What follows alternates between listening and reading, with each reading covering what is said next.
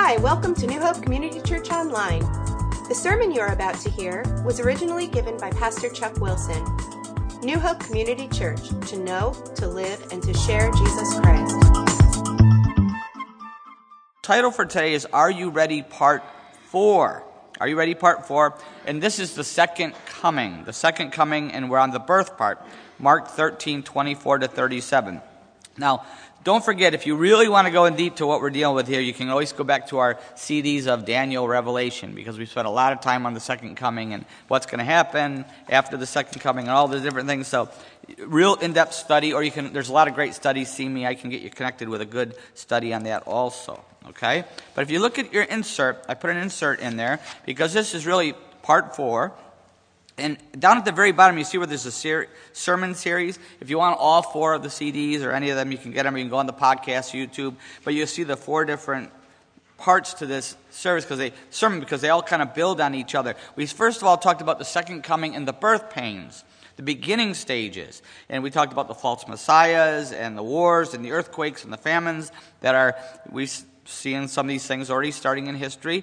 Then we moved into the contraction phase, just like having a baby, right? Jesus used the picture of a birth, and you have the birth pains, and you have the contractions, and the contractions increase in frequency and intensity. And we talked about how we're seeing this with persecution, with apostasy, with false prophets and teachers, with an increase in wickedness, with the worldwide witnessing. That's the positive contraction.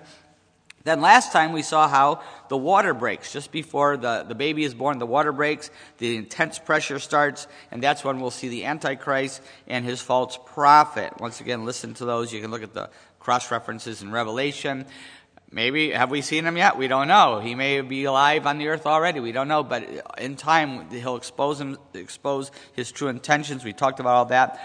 And today we come to the happy ending. If you put up with those 3 hard ones, you deserve to be here for the happy ending Sunday, the birth, the second coming of Jesus Christ. This is the birth part, okay?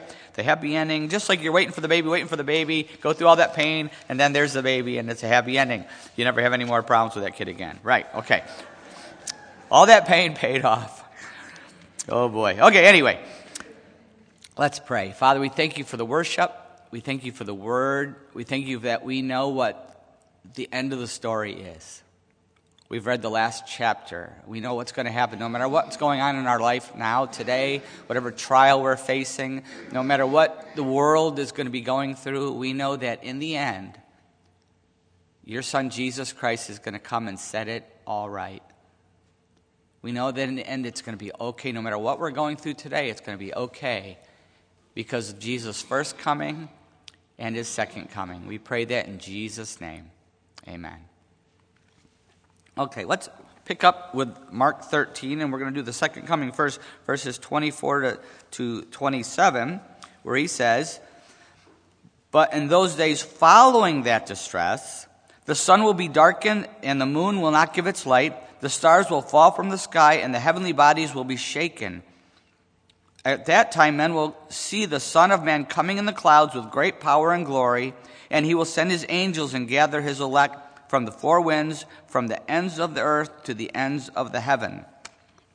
So we get to verses 24 and 25, where it talks about the sun being darkened, the moon will not give its light, stars will fall from the sky, the heavenly bodies will be shaken, and we see we're at the grand finale. Think of fireworks, and this is the grand finale, all right? We know when the grand finale hits, you know the climax is coming, right? And this is the grand finale. You know that when this happens, when you see all these things happen, NASA will be like, "Wow!" You know, we know it's right here.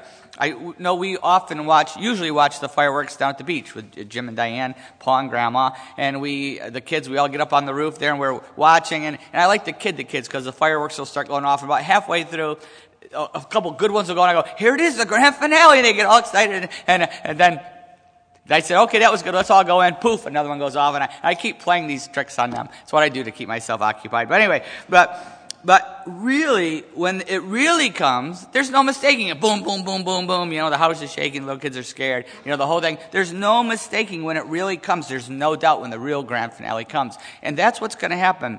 All these birth pains, contractions, water breaking, all these things happen.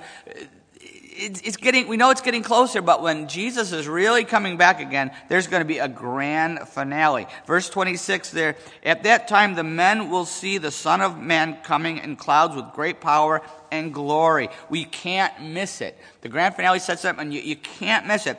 Everyone is going to see Jesus coming at the same time. We're not going to need CNN to show us, which is a good thing because they probably wouldn't cover it anyway. But anyway, we won't go there. But everybody's going to see it. And the angels are going to gather the elect. Once again, if you really want to follow this whole thread where it goes, get the CDs, the Revelation CDs, and do the studies. But it's just going to be, after all this horrible stuff and everything going on, Jesus is going to come again, and he's going to set it right, and there's a lot more to it, and millennial kingdom and all that other theology involved in it. But anyway, today, what I want to focus on today is what Jesus says following this prophecy of his second coming. And let's look at what he says here, because this is what I want to focus on to finish up this chapter. In verses 28 to 31, the first thing he says is, be aware. Look at what he says here. Now learn this lesson from the fig tree. As soon as its twigs get tender and its leaves come out, you know that summer is near. Even so, when you see these things happening, you know that it is near, right at the door. I tell you the truth, this generation will certainly not pass away until all these things have happened. Heaven and earth will pass away, but my words will never pass away. He tells us to be aware, and he uses the fig tree illustration. He says, when you see these leaves coming out on the fig tree, what do you know? It's what's coming. It's almost summer. Same with us. We're in springtime here. Leaves pounding out all over the place. It's beautiful, isn't it? Flowers and leaves and blossoms. But what it's telling us that spring's here, but what's almost here? The summer is almost here. It's getting close. And that's what he's trying to tell us. And he says in the same way, look for all the signs. Everything we've talked about over the last 3 weeks, look for those signs that Jesus has talked about, because when we see these things, the contractions, the intensity, the frequency, the temple rebuilt, the Antichrist, all these things, when that happens, the return is near.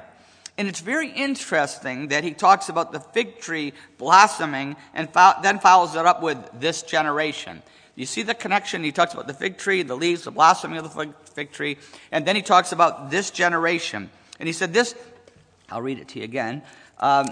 He says, I tell you the truth, verse 30, this generation will certainly not pass away until all these things have happened. Now, what's he talking about with this generation? He obviously can't be talking about the generation of people in the common usage, because that generation that was alive at that time, the disciples, they all died before Jesus came again. So it obviously can't be meaning the people that were alive with Jesus at that time.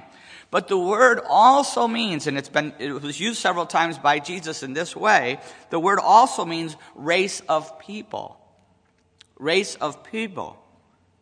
In this case, who's he talking about? The Jewish people. The Jewish people. This generation, this race of the Jewish people will not disappear. Israel, God's chosen nation, Jesus is saying this right now, Israel, God's chosen nation, his chosen people, would be preserved until the second coming. Until the second coming. Also, now get this, the fig tree is often used in the Bible to represent who? Israel. Often the Jewish people, Israel. And it's interesting that he uses this in connection with the generation. It's often used of Israel in the Bible. The nation of Israel appeared to be dead for 2,000 years. Gone. Gone.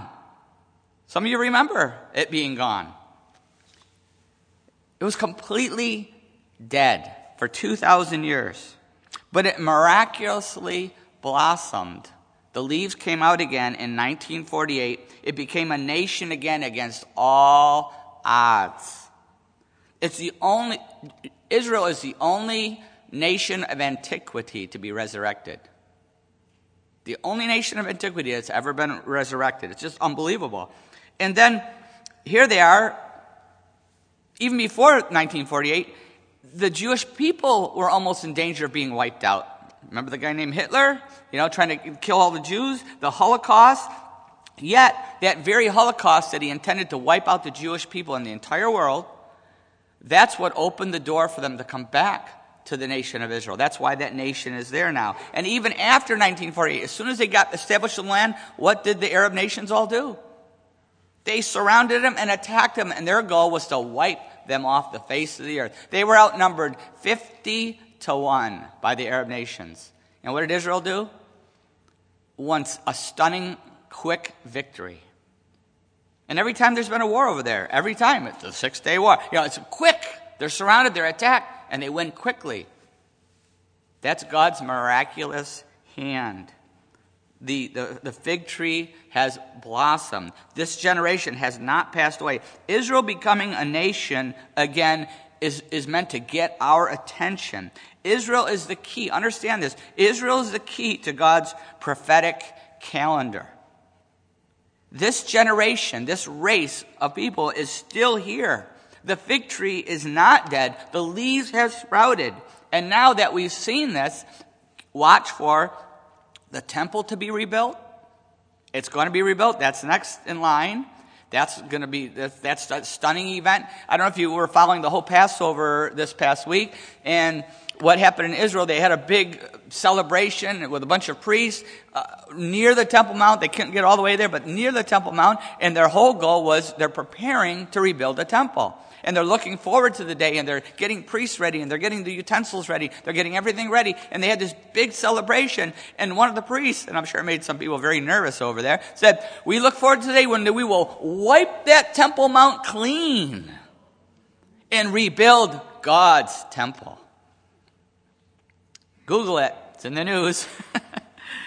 It's going to happen. And then after that, we know we are watching for the Antichrist, this great world leader who's going to bring world peace and especially peace with Israel. That's all the things we're watching for. Now, which leads us to the second thing he says that Jesus tells us. He says, be aware.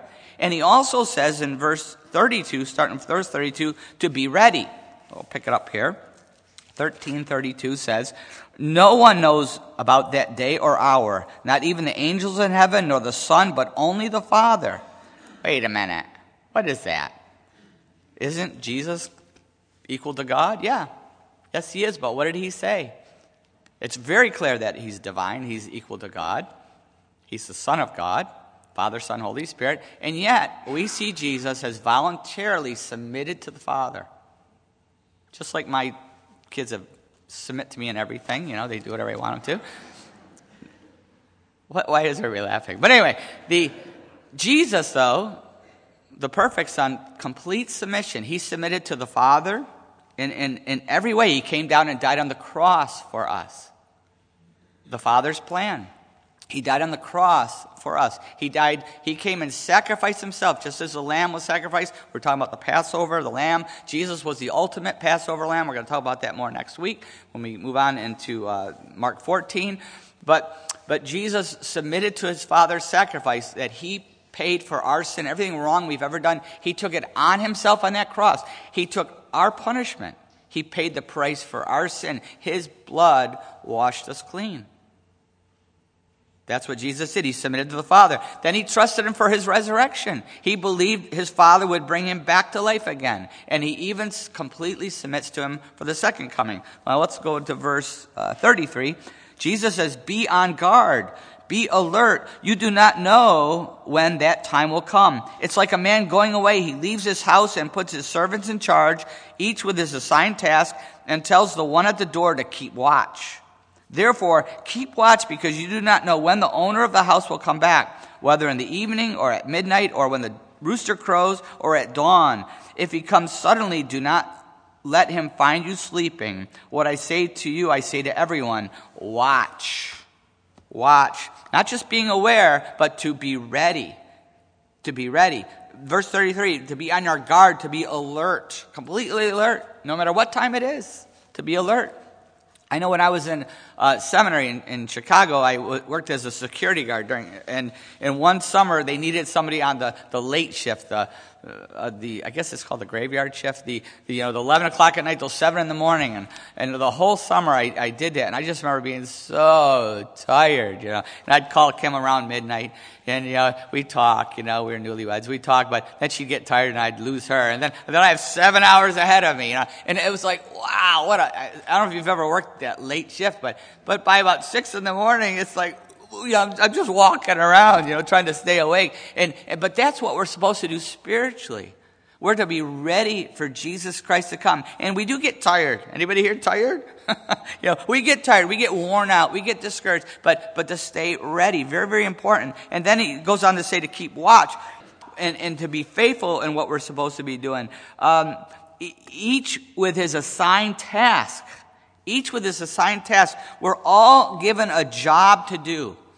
A job to do. And we're to be faithful at that job. Ready for when Jesus comes again. That's key for us, is to be ready, because we don't know when he's coming. And we're to be faithful at that job. Wherever he's put us. So many times we think, well, what I'm doing is not that important. Wherever he has put us. He's given us a job to do. You might think, well, I don't really have a ministry where I am, or I can't really do anything where I am. Listen, if you think that, I got to sit down with you. A, show you the Bible, and B, give you some exhortation there, because every one of us is very important. No matter what place in your life, you can make a difference. You can touch hearts. You can touch lives. You can witness to the love of Jesus Christ. You can share your faith. Very, very important that we all are faithful, whatever our job is. It may seem very small to us, but every one of us has a job that Jesus is counting on us to do. A very important purpose, every one of us. And he expects us to be faithful to that job. He expects us to be looking for these opportunities to serve him. He expects that. I know when I grew up on the farm, we rarely took vacations because it was hard to leave 50 cows, in somebody else's hand, because they had to milk them and feed them and take care of them. And there's a lot involved taking care of all those cows, right? And so I remember when we finally reached a certain age, my dad decided to take a chance, because some of the local kids in the neighborhood, young men in the neighborhood, were working for me. He said, I think they can handle it now. We're going to take a vacation. We hadn't taken one in a while. And so we got into my grandpa and grandma's RV camper, bus there. And we all piled in. We were so excited. We went to the Adirondacks, to Lake Pasico and the Adirondacks. And we had so much fun. It was a great, great time. But we came home to a mess. A mess. These young men that my dad had left in charge, when he got home, we came home to a mess. They had been racing the tractors and crashed one of the tractors. They had been out. They had been up to no good, these guys. And I don't even know if they milked the cows while we were gone. Who knows? But when Jesus comes again, he's expecting us to do our job. He's expecting it. In fact, in Matthew 24, parallel passage, he gets even more pointed about it. In Matthew 24, verse 45, listen to what Jesus said. Parallel passage, where he said, who then is the faithful and wise servant whom the master has put in charge of the servants in his household to give them their food at the proper time? It will be good for that servant whose master finds him doing so when he returns. I tell you the truth, he will put him in charge of all his possessions. But suppose that servant is wicked and says to himself, my master is staying away a long time, and he then begins to beat his fellow servants and to eat and drink with drunkards. The master of that servant will come on that day when he does not expect him, and in an hour when he is not aware of it, he will cut him to pieces and assign him a place with the hypocrites, where there will be weeping and gnashing of teeth. Very serious warning. We can't just get lazy and sit around and do our thing and live our life. God expects us to be faithful. And look at what it is. Faithful at what? Feeding people. It doesn't matter what it is. It's faithful. Wherever he has put us, are we being faithful? Are we feeding? Are we ready for the second coming? Or the rapture? The rapture could be earlier, or it could be simultaneous. We talked about that last week. But whenever that happens, we'll be ready for when Jesus comes back for us again. Maybe you're here and you're not a Christian yet. Maybe you're not ready for the second coming because you've never acted on the first coming. We have to act on the first coming to be ready for the second one, and that means putting our faith in Jesus Christ.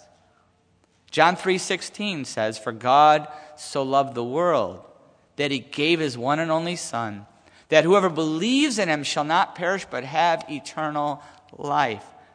God loved us so much that he sent his only Son, sent him. See that? Jesus submitted to that. He sent him to die in our place. He died on the cross. He took our punishment. Somebody's got to pay for it.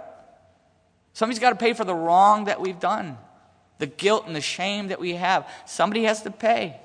And Jesus did that because he had never sinned. He was a perfect lamb. Passover, the perfect lamb. Just as the Hebrew people would sacrifice that lamb to take their sin, the same thing. Jesus, the Lamb of God, was sacrificed to take away the sin of the world. But for whoever believes in him, we have to believe in him.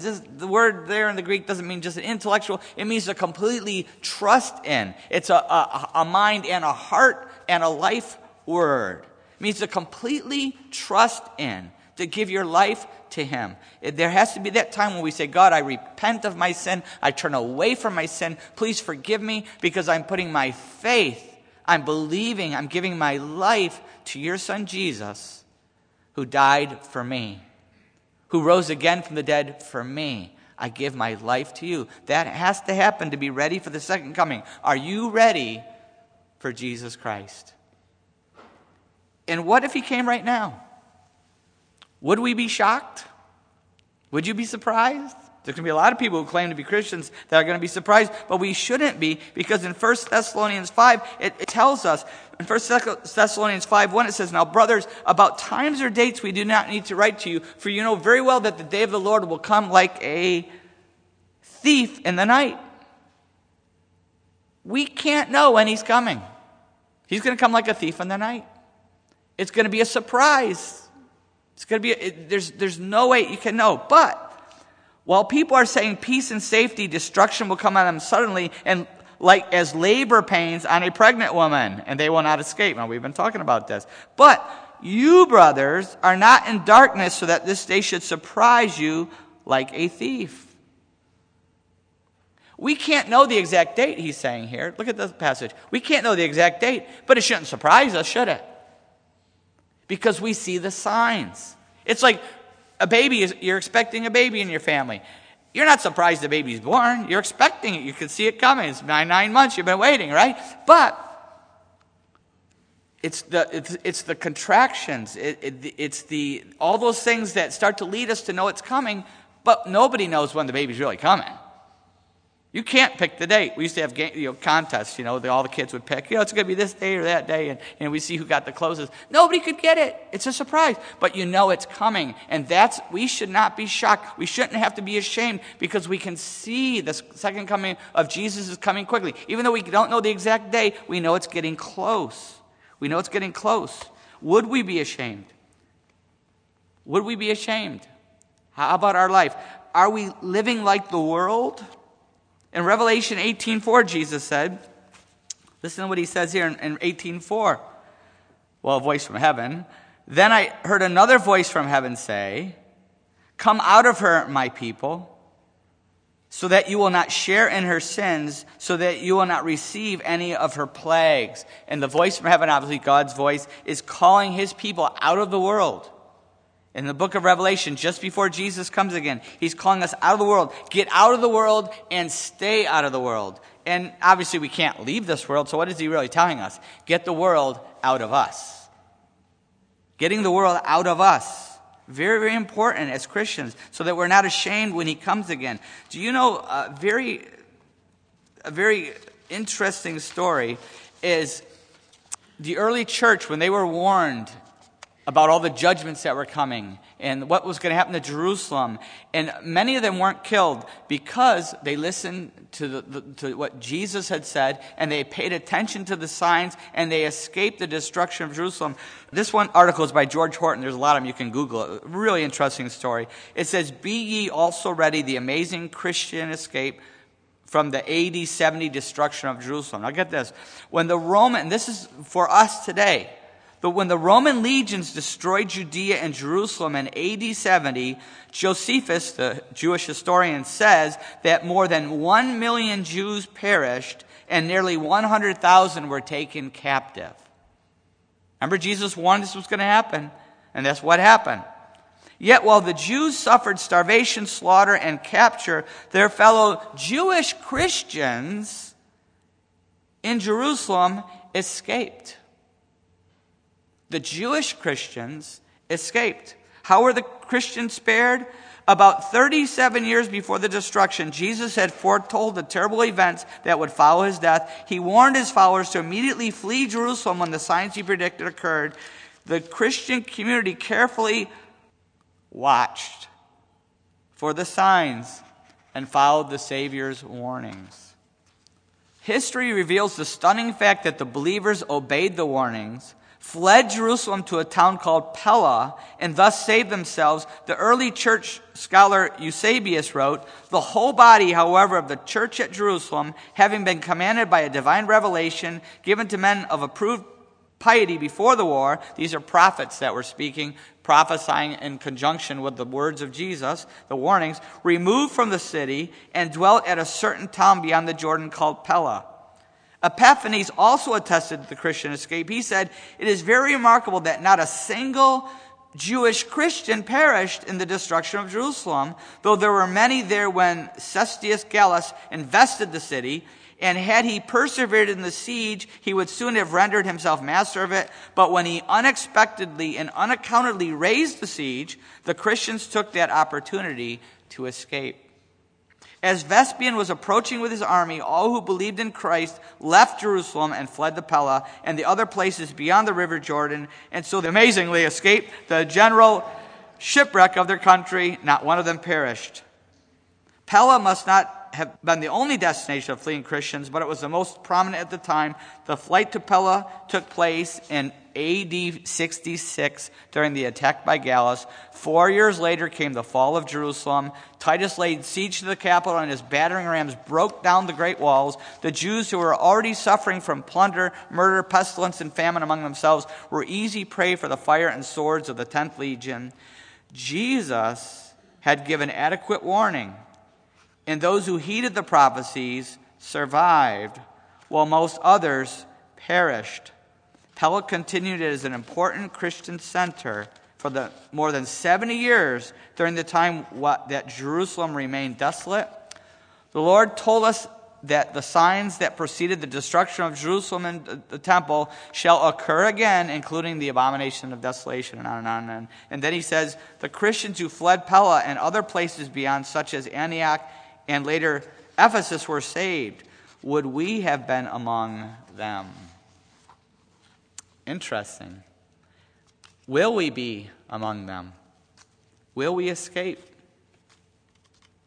Will we escape? Whether it's because of the rapture that takes us out, whether it's because God keeps us in the midst of the plagues like he did with the Israelites in Egypt. He kept them safe right in the heart of Egypt. Or will it be because we get out of the world? We purify our lives. We become like Christ. We follow Christ as disciples of his, not just as these born-again believers, but we're disciples of Jesus Christ, truly following him, so that no matter what happens, whether we face persecution and we die and we stand before God someday, before the throne of Christ, and we hear, "Well done, thou good and faithful servant." Will we escape? Will we escape? That's the question that we have here. And are we living and serving God faithfully right where we are, no matter how bad it gets? No matter how bad it gets. The USA is sinking fast. I said this many times. I believe we've crossed the line. We've crossed the line of mercy and grace. I really believe that. I hope I'm wrong. And I'll be happy if I'm wrong. But I believe that based on God's word. I believe that. The USA is sinking fast. It's shocking how fast things have changed. Since we started this church 15 years ago, look at what we've seen in the country. A lot of things we faced as a church here in New Hope that seemed so radical are now widespread all over the country, even worse than what we faced, right? It's unbelievable how quickly it's happening. But we as Christians can't give up and we can't hide out. We can't do that. We have to learn a lesson from the church in China. The church in China is facing Immense pressure. What we're facing is nothing compared to what they're facing. I don't know if you saw this week, but the pastor's wife who stood in front of the bulldozer, it came to bulldoze down the church, and the pastor's wife who stood in front of it, I don't think they put it in CNN, but Google it. It's in different news outlets. It ran her over, it crushed her, it pushed her into the ditch, and it piled the rubble of the church on top of her, killed her. The pastor was almost killed too, but he managed to crawl out of the ditch just before the church buildings came crashing down. That's what Christians are facing in China.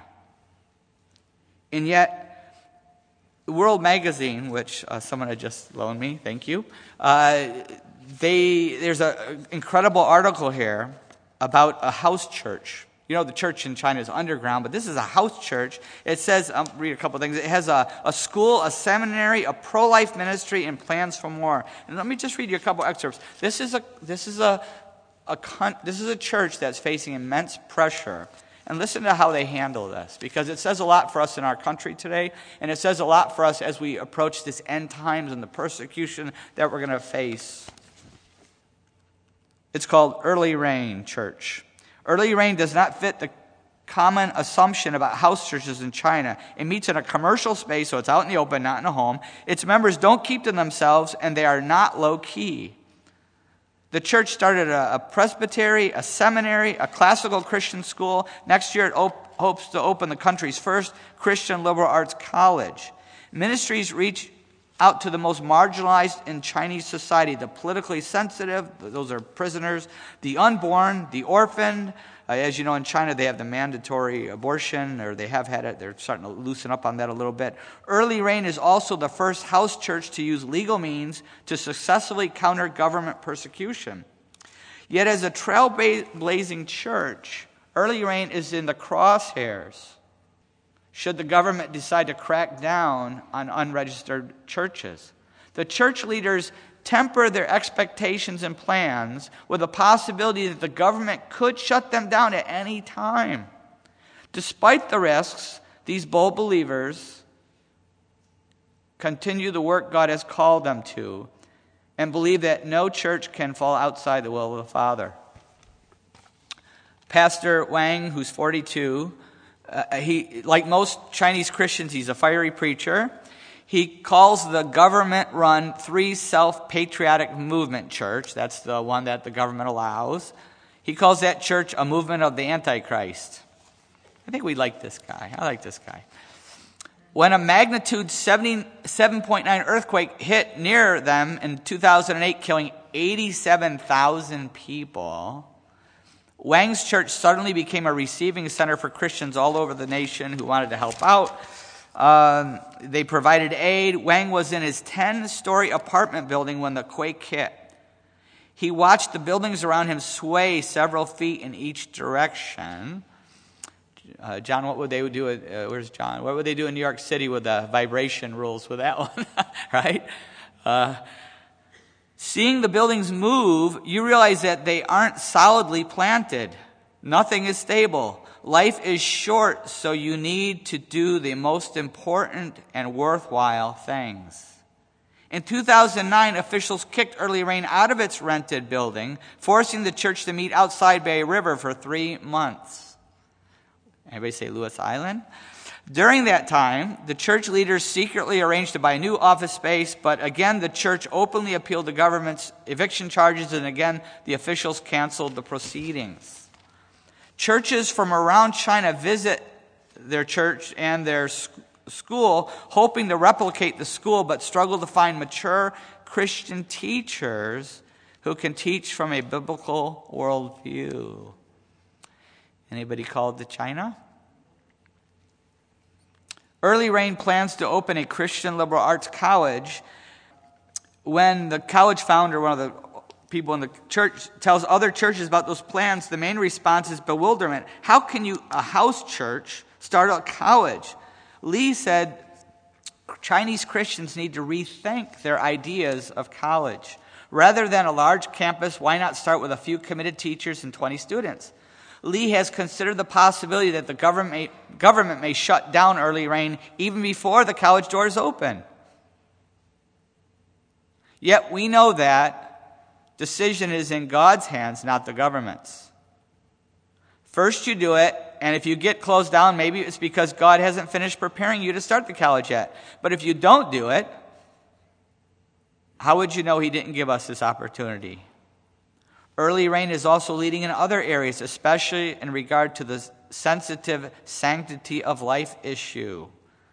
The church pro-life ministry has spoken out against abortion by giving talks at churches, passing out flyers, and launching social media campaign. The group has helped mothers facing unplanned pregnancies. Over time, they've run into a problem. If the ministry convinces a woman to keep her baby, what happens if the mother can't care for him or her? Chinese culture views adoption as an unnatural act, although quiet illegal adoptions are becoming more common as a larger percentage of Chinese women become infertile, likely due to the high abortion rate. As they studied what the Bible had to say about adoption, they realized that adoption is not just a last resort, but it's what God is calling us to do. Many felt convicted and eager to learn more about adoption and foster care and getting involved in that. And finally, this part, stepping out into the open is rife with risk, especially as a climate for religious liberties and freedom of speech continues to chill under the present administration. Is this China or the USA? Yet, openness allows the church to take its place as a city on a hill to influence all levels of Chinese society. Should the government begin a nationwide campaign against house churches, Wang is ready for the worst. It's a cost of being a pioneer, but one that he's willing to pay. It sounds very familiar, doesn't it? It sounds like where we're headed in the USA and the end times. And that's why these words are so convicting, that we need to be busy. We need to get ready they're ready for the persecution. We need to be ready for it, but we also need to be busy. We need to take advantage of this time. What a challenge for us, what the church in China is going through, and what I believe we will be seeing in a very short time. A very short time. That challenge is for us today. And the words of Christ about being faithful are for today. Let's pray. As we go to this time of prayer,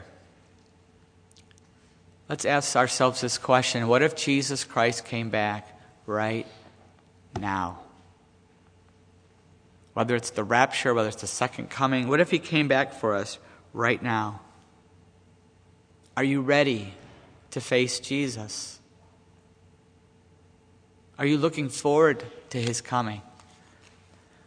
Have you ever acted on the first coming? For God so loved the world that He gave His one and only Son, that whoever believes in Him shall not perish but have eternal life. Maybe you've never put your faith in Jesus, but today could be that day. Today could be the day that you have a brand new life in Jesus Christ. You find your purpose, God's purpose for your life, by giving your life to Jesus, by putting your faith and trust in Him. You can do that right now. It doesn't take a ritual or a rite or a religious person. It's a prayer between you and God. And you can do it right now. Jesus said, I tell you the truth, he who believes has everlasting life. A simple prayer: God, please forgive me. I repent of my sin, all the wrong in my life, everything I've done that goes against your word. I repent. Please forgive me. Because I put my faith in Jesus. I'm asking you to forgive me because I'm putting my faith, my trust, my hope, complete trust in Jesus. I believe he died on the cross for me so that I could be forgiven and have a brand new life. I put my faith in him. I give my life to Jesus.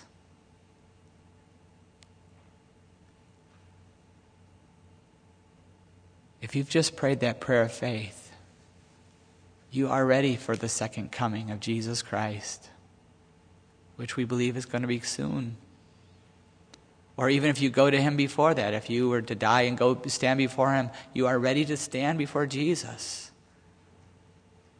as your Savior, as your friend, because you've acted on the love of God and received the love of Christ now. You're a brand new person in Jesus Christ. You now will be given your purpose, your real purpose in life to fulfill. Whether you're 7 or 70, it doesn't matter. There's a purpose that God will give you to fulfill in your life. I want to encourage you to let somebody know you've given your life to Jesus. Maybe you have a friend here or a family member. Maybe you fill out the card, or you tell me on the way out, or you text me, call me, email me. Let somebody know, so that we can be excited, because we will be, but also so we can encourage you and help you in your new life in Jesus. For those of us who have already put our faith in Christ, how is the Holy Spirit speaking to us as we're focusing here on the second coming of Jesus Christ? What do we need to clean out of our life? What if he were to come and we were to have things in our life that we don't want him to see us with? He already sees us. What do we need to do radically in our life? Maybe remove something or someone, or put accountability in a place. Whatever it takes in our life, what do we need to do so that we're not ashamed when we see Jesus coming for us, when we stand before him? What do we need to get busy with? God has called us all to something, a very important purpose. And it's usually right where we are. It's in the circle that we live. It's right where we are. It's right where we go to school. It's right where we work. He has a very important purpose for us. Maybe it's witnessing to somebody. Who is he calling us to share our faith with? And we've been putting it off, but the Holy Spirit has been prompting us. What specific steps can we pray about that we're going to take to prepare and to fulfill our purpose? What do we need to do to get there? Maybe it's being discipled or to disciple somebody, mentored or to mentor someone. Maybe it's joining a Bible study. Maybe it's helping start a ministry or getting involved in a ministry. Maybe it's reaching out to somebody, the person next door. How is the Holy Spirit speaking to us? Maybe he's calling us on the phone. Father, we pray that we would be ready for the second coming of Jesus Christ. We pray that we would answer the call. We know this is a prophetic call, Lord. Lord, I pray you would open our eyes to what's all around us and who is all around us.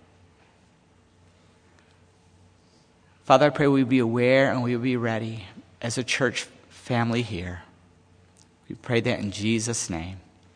Amen.